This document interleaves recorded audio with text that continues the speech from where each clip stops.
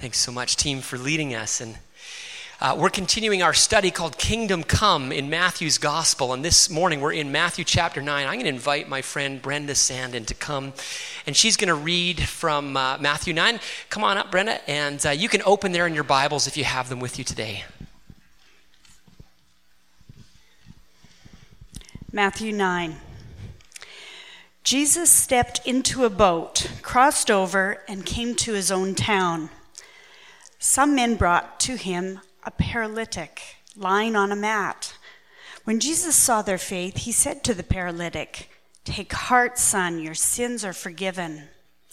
At this, some of the teachers of the law said to themselves, "This fellow is blaspheming." Knowing their thoughts, Jesus said, "Why do you entertain evil thoughts in your hearts?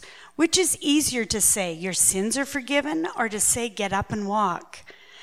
But so that you may know that the Son of Man has authority on earth to forgive sins." Then he said to the paralytic, "Get up, take your mat, and go home." And the man got up and went home. When the crowd saw this, they were filled with awe, and they praised God who had given such authority to men. As Jesus went on from there, he saw a man named Matthew sitting at the tax collector's booth. "Follow me," he told him, and Matthew got up and followed him. While Jesus was having dinner at Matthew's house, many tax collectors and sinners came and ate with him and his disciples. When the Pharisees saw this, they asked his disciples, "Why does your teacher eat with the tax collectors and sinners?" On hearing this, Jesus said, "It is not the healthy who need a doctor, but the sick. But go and learn what this means. I desire mercy, not sacrifice. For I have not come to call the righteous, but sinners." Then John's disciples came and asked him, "How is it that we and the Pharisees fast, but your disciples do not fast?" Jesus answered, "How can the guests of the bridegroom mourn while he is with them? The time will come when the bridegroom will be taken from them, and they will fast. No one sews a patch of unshrunk cloth on an old garment, for the patch will pull away from the garment, making the tear worse. Neither do men pour new wine into old wineskins. If they do, the skins will burst, and the wine will run out, and the wineskins will be ruined. No, they pour new wine into new wineskins, and both are preserved." While he was saying this, a ruler came and knelt before him and said, "My daughter has just died, but come and put your hand on her, and she will live." Jesus got up and went with him, and so did his disciples. Just then, a woman who had been subject to bleeding for 12 years came up behind him and touched the edge of his cloak. She said to herself, "If I only touch his cloak, I will be healed." Jesus turned and saw her. "Take heart, daughter," he said, "your faith has healed you."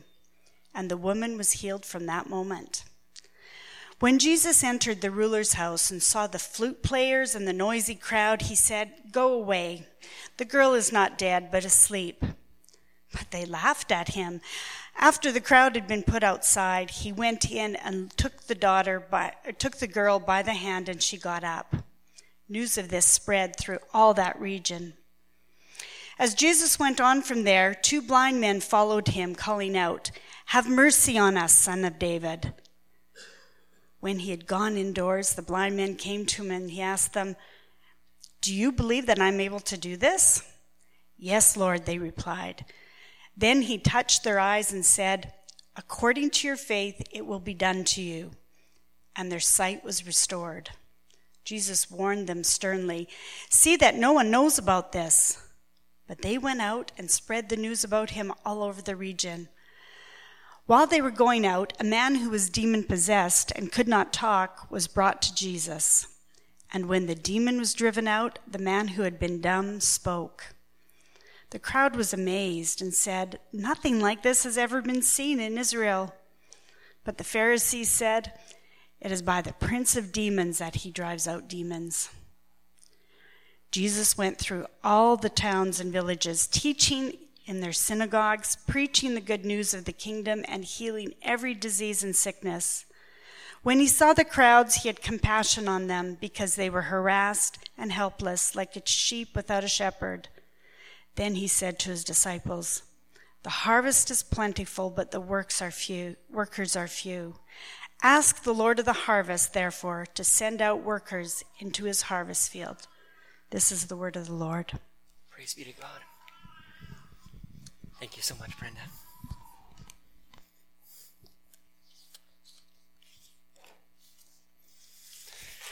Well, I'm really glad to be back. You know, as I met the beautiful people of Ukraine this past week, there were two really great questions that I was consistently asked. Number one, what do you think of Ukraine? To which I could honestly say, this is just a beautiful place, and I'm just loving it. I'm loving just the people I've met are so warm and hospitable. And of course, the food for this Ukrainian-descended young man, it was just like coming home for me. So it was very good. The second question was just really key. I was asked over and over again, why did you come here? And that was a really fun question to answer. On Tuesday, we were invited to go to a local public school and to be part of the classes. As native English speakers, it was really valuable for the students to hear our accents and just to dialogue with us.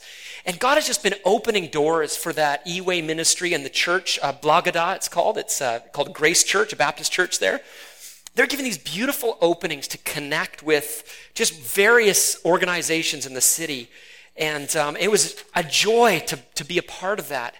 And answering that question to the class of grade 9 students that was there, and this is my class at E-Way. Most of them are sort of late teens or early 20s. They were asking me, why are you here? And here's what I got to say. It was so fun.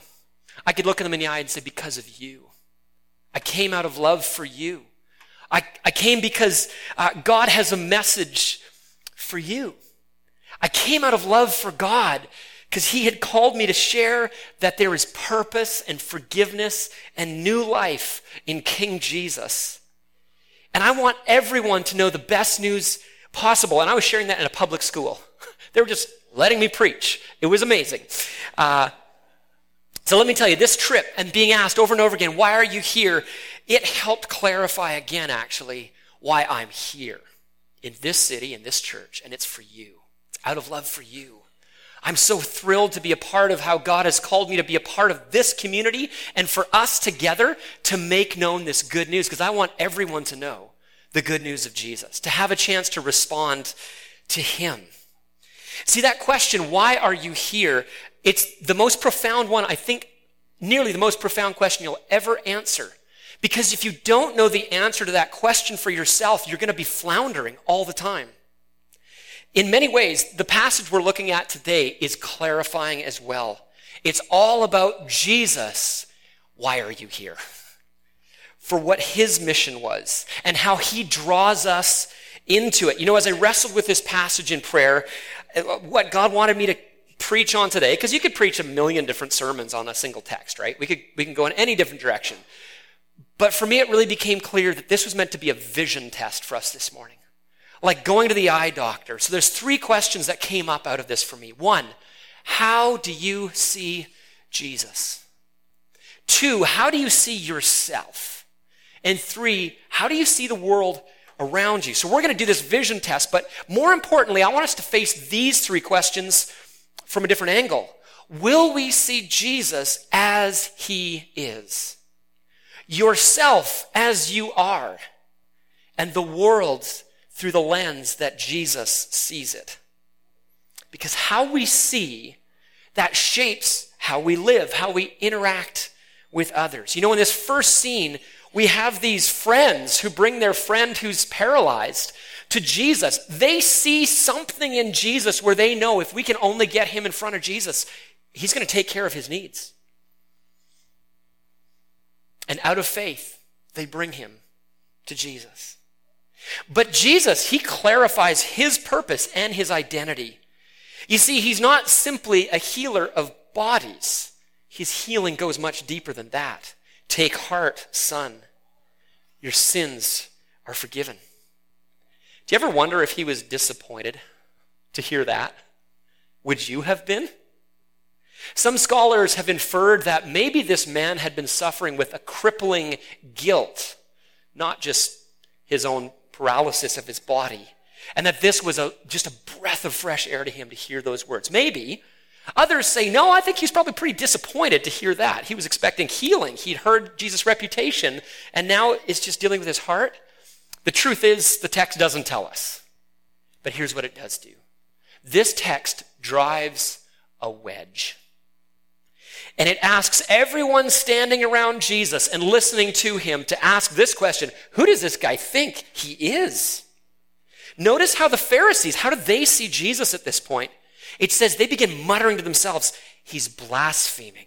And that word means to slander the name of God. See, no one can forgive sins but God alone. And here, Jesus is acting with this kind of authority for himself. No other figure within Israel's history has ever made that claim. I mean, by God's power, Moses and Elijah and Elisha, they perform incredible miracles. But Jesus is saying something no one else ever has here. It's a profound statement about who he is. See, after his death and resurrection, his followers, Matthew included, will come to understand that Jesus is God with flesh on, that he is God himself with us. But never once had someone made that claim to simply forgive sins. That's something only God can do. So the questions for the Pharisees, and actually for us this morning, is this: are they and we willing to look at Jesus on his own terms? See him for who he says he is. See, as they mutter their charge of blasphemy, Jesus responds with a challenge. He says, why do you entertain evil thoughts in your hearts? See, their concern for the holiness of the name of God, that wasn't a bad thing. But Jesus could see that something that was going on inside of them just wasn't about that. It was actually malignant. They weren't even going to consider that God was somehow working through Jesus. So the question is, would the Pharisees have the humility to shift their vision? To see Jesus not as a rival to their self-proclaimed and very limited authority, but as one who really does have God's authority. And the same question really comes to us this morning. Will we see Jesus as a threat to our own self-proclaimed authority over our lives? Or will we see that he really is God the Son? That he has the authority both to forgive us and heal us and give leadership, unquestioned leadership to our lives? Maybe this is particularly significant for those who are just thinking about Jesus, maybe for the first time here. I mean, you're wrestling through this question for yourself. My question to you would be this: are you willing to look at Jesus with an openness, just to the possibility that he really is the embodiment of God's own self? That Jesus really is able to forgive sin, your sin, because he is God who's come out of love for you? God tells us through the scriptures that everything hangs on how we answer that question. Who is Jesus to you? The quality of our lives now, and actually the destiny of our lives after this life too. But notice something happens between this statement of forgiveness of this man and his healing.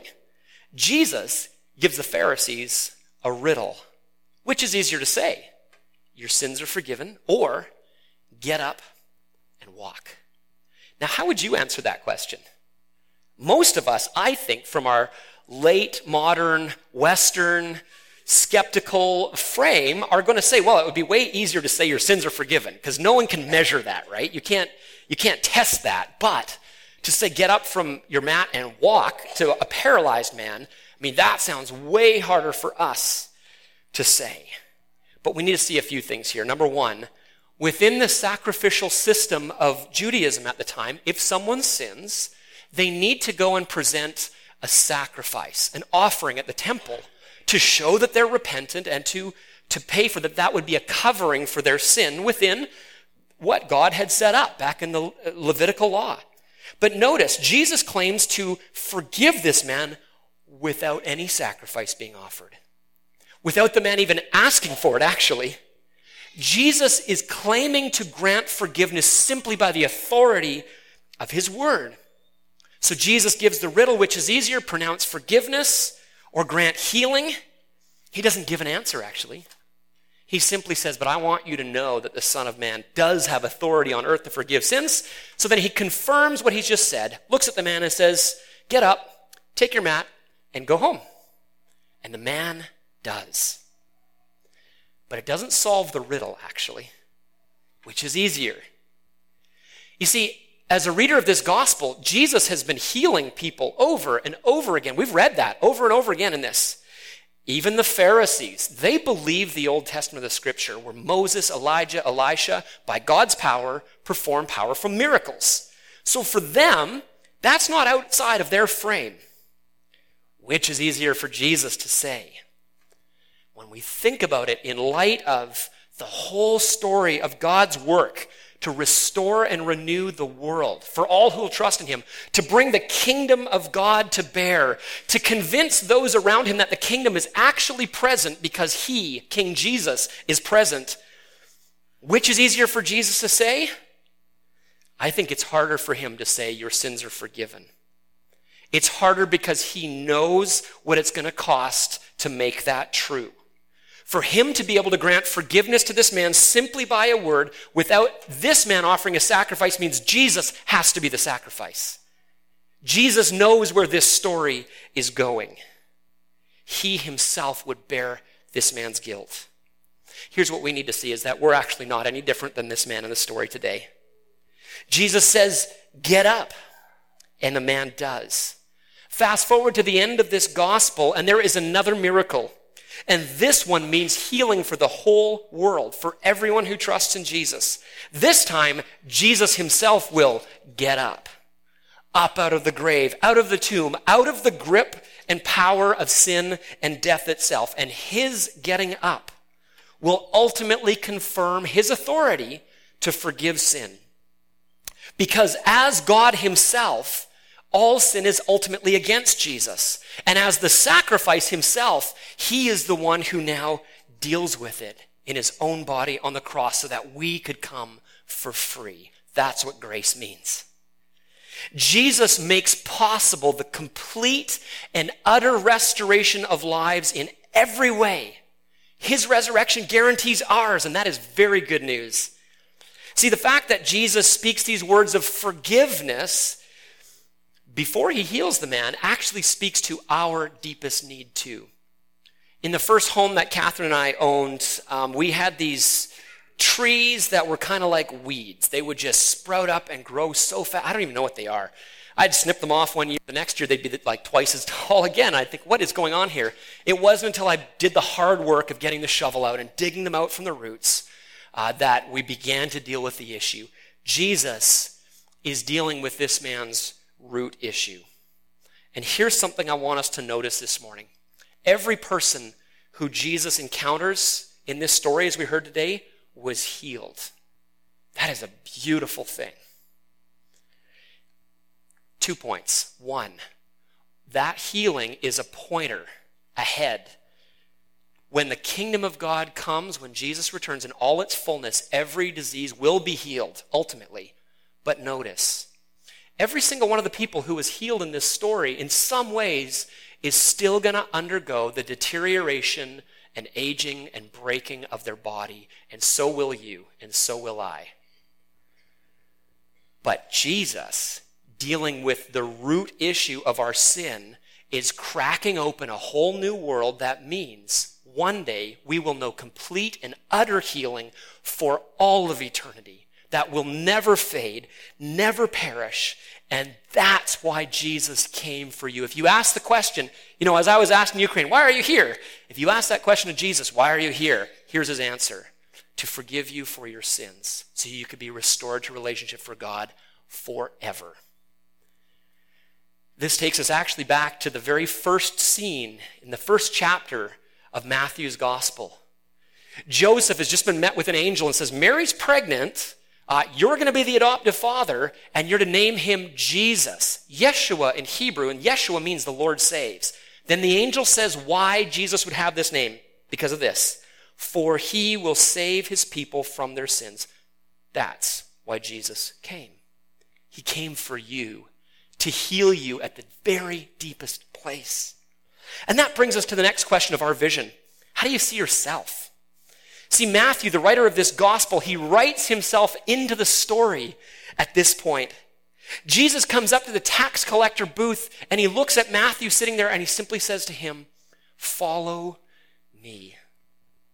Now realize tax collectors were hated by their Jewish kinsmen for at least two reasons. One, they were in league with the enemy. I mean, they were working for the Roman government, who was the oppressor, who was essentially the enemy of the Jewish people, or that's how they thought of them. Number two, when he was doing this work, like tax collectors did, they would take the amount and then they would take some for themselves. And they often took way more than they should. They were extortionists. They were corrupt to the core. But lo and behold, Jesus, when he shows up and sees Matthew, he doesn't cross his arms and say, "Matthew, seriously, what are you doing? How could you betray your people like this? You traitor." That's not what we hear from Jesus. Anything but. He says, "Matthew, follow me. I want you." Jesus didn't see him merely for his sin, which was there and which would need to be dealt with, but he sees his humanity. Jesus looks through the lens of mercy on Matthew, and Matthew, maybe for the first time ever, begins to see himself from God's perspective. And that compels Matthew to get up. Again, a significant word. Didn't we just hear the word get up in the last story? The man who is paralyzed gets up from his paralysis, and this man, Matthew, who is paralyzed by his life apart from God, now takes on a whole new kind of life. He gets up to follow his loving leader. In fact, this Matthew, this tax collector, sitting there at a booth not knowing maybe what his life is for, ripping off his countrymen, is the one who writes down the most famous piece of literature that has ever been penned in all of human history, that has had more impact in the world than anything else ever written down. This man, this tax collector, is the one who writes the Gospel of Matthew, which we're reading and hearing this morning, and which is still changing our hearts by the power of the Spirit. That should give you hope too. That whoever you are, wherever you're sitting right now, Jesus has those same two words for you. Follow me. He sees you through that frame of mercy and says, "Come." And now the question is, will you get up? Get up from your old life on your own terms and begin to follow Jesus and let that transformation grip your heart, change your life, and set you out on mission with Jesus. And notice, where does Jesus find himself next? He's eating, as Matthew says, surrounded by many tax collectors and sinners. Now, this is key. Matthew doesn't downplay this fact. They really are people in need of forgiveness and change. But notice too, the Pharisees, they also have a view of what's happening. Why does your teacher eat with tax collectors and sinners? Man, that's a great question. See, to eat with somebody is this sign of inclusion and welcome. It's acceptance. And so Jesus' answer is straightforward but profound. He says, it's not the healthy who need a doctor, but the sick. Think of it. If the doctor is in quarantine, who's going to care for those who are sick? Jesus comes near to those, is in proximity, opens his arms to those who know they need the doctor. But that raises a question for us, doesn't it? Do we know that we're in need of the doctor? See, the Pharisees, they're right to ask why Jesus is eating with these folks, but they fail to see that they're just as sick. And they fail to see that Jesus opens himself up to these folks out of mercy. He wants them to share in that kind of ministry, but until their hearts are melted by the mercy of God and they recognize that they need his forgiveness too, they're going to find themselves excluded from the kingdom of God and what Jesus is doing. So Jesus says to them, but go and learn what this means. I desire mercy, not sacrifice. For I've not come to call the righteous, but sinners. And I think this is important. I don't think Jesus is dividing the world into two categories of people. Those are the Pharisees' categories. He's using them, I think with air quotes around them actually. He's challenging them and us with the question, how do you see yourself? Do you know that you're as in need of mercy as those who maybe you're looking down your nose at? Do you know that you need God's mercy that badly too? And until you see that, you're not going to have a share in the kingdom of God. Until you know you need the mercy of God, your heart's not going to be melted toward others who need the mercy of God too. So when we receive God's mercy, we are on board. That's how we get on board with the mission of bringing healing to others. One commentator says of this section, mercy involves the crossing of boundaries erected by society at large. And that's exactly what Jesus is showing this group in their society. He eats with, draws close to those who are so often excluded. And now he invites us, those who receive his mercy, to be agents of his mercy in the world, to pass it on to others. So just ask yourself, my friends around me, my family, as they think of me, do they think, man, that guy is merciful? His arms are open. Her arms are open. He's ready to cross boundaries and be near to people who are often on the outside. Is that how people describe you? Do you want people to describe you that way? Jesus said, blessed are the merciful, for they will be shown mercy. I want to be that kind of person. By the grace of God, by the power of the Holy Spirit, I want to be open to that. I want to invite you to be open to that too. But you know, Jesus makes that kind of merciful welcome possible in this way. He uses two metaphors, one from the sewing room, the other from the wine cellar. And the point is this: God is making new life possible for his people, but it would require a fitting system. See, the first covenant that God makes with Israel required that sacrifices be made to cover sin. And there's nothing wrong with that picture. That needs to happen. But all of that in the Old Testament was a pointer to what Jesus was ultimately coming to do. And Jesus is saying that day is now. Jesus was shifting how people would relate to God. No longer would they have to go to the temple and provide sacrifices and have others stand in as priestly ministers. No. Jesus himself becomes the temple, John chapter 2. Jesus himself becomes the sacrifice, John chapter 1. And Jesus becomes the great high priest who leads us to the Father, Hebrews chapter 4. Jesus has taken the great story of God and brought it to its climax. And now he is at the very center of it all. This new wine, this new way of relating to God would require a whole new system to hold it. And this is so significant for what we see in the healings here. You see, in Leviticus, if someone touches a woman who is bleeding or a dead body, they are ritually unclean. Jesus was required by law to remove himself for a whole day from regular social interaction. Does he do that? He doesn't. Impurity doesn't flow to him. His purity flows to her, and she's healed. When he touches the dead body, he doesn't end up ritually impure. He raises her to life. Here's what this means for our ministry in this new wine kind of way. In our mission, we do not hide away in a holy huddle. We connect with and bring life and healing to every place we go because the Holy Spirit is in us, is working through us, is being poured out to others. We infect the world with God's love, his healing, his restoring and forgiving presence as we share the good news of Jesus. But is that your view? Is that how you see the world around you? Notice last how Jesus sees the people around him. It says, when he saw the crowds, he had compassion on them because they were harassed and helpless, like sheep without a shepherd. He sees the pain of people. He sees the hopelessness. He sees the need for a loving leader. And the question comes to us, do you? Do I see the need for God in the faces of those I meet? When Jesus sees people, he is consistently filled with compassion toward them. I can't say that I am, but I want to be. And that comes, I think, from getting close to the heart of Jesus.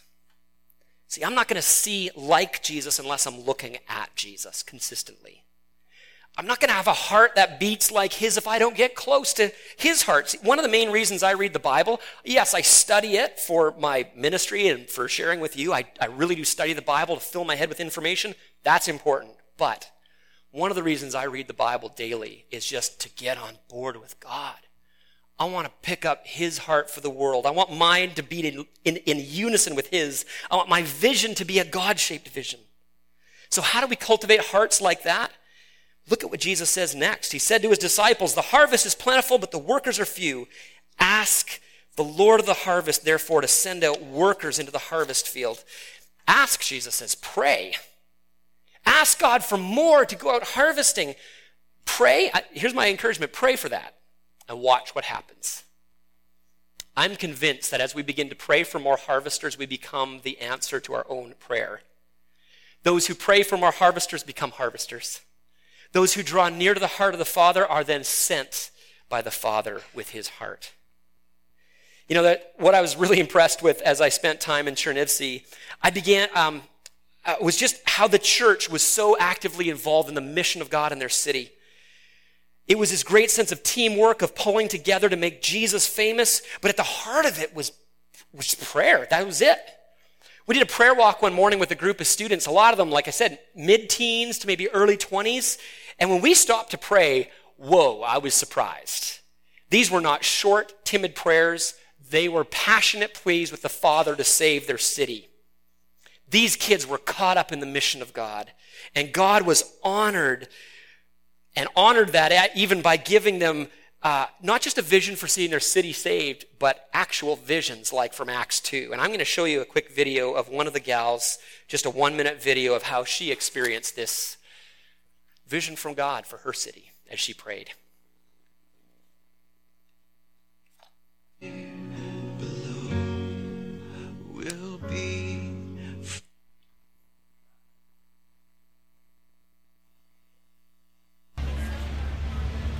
So once I was praying for the city, Chernivtsi, and I suddenly saw a vision. I saw this street, and from heaven, the big table was descending on the ground, and it landed on the street, and it was covered with a white, clean white shiny tablecloth, and there were people started to come in, and I understood that they were Christians, and they were waiters with dishes, and they started to set the table, and I heard that God has the recipes, God has the food, and we as Christians, we just need to set this table for people and serve the food. And then when we served the food, the people started to come and eat and take everything they want. It was like a buffet, and they could take whatever they liked, and the table was really full. And then after that, the floods and rivers started to run and flow from this street into the whole city. That's it.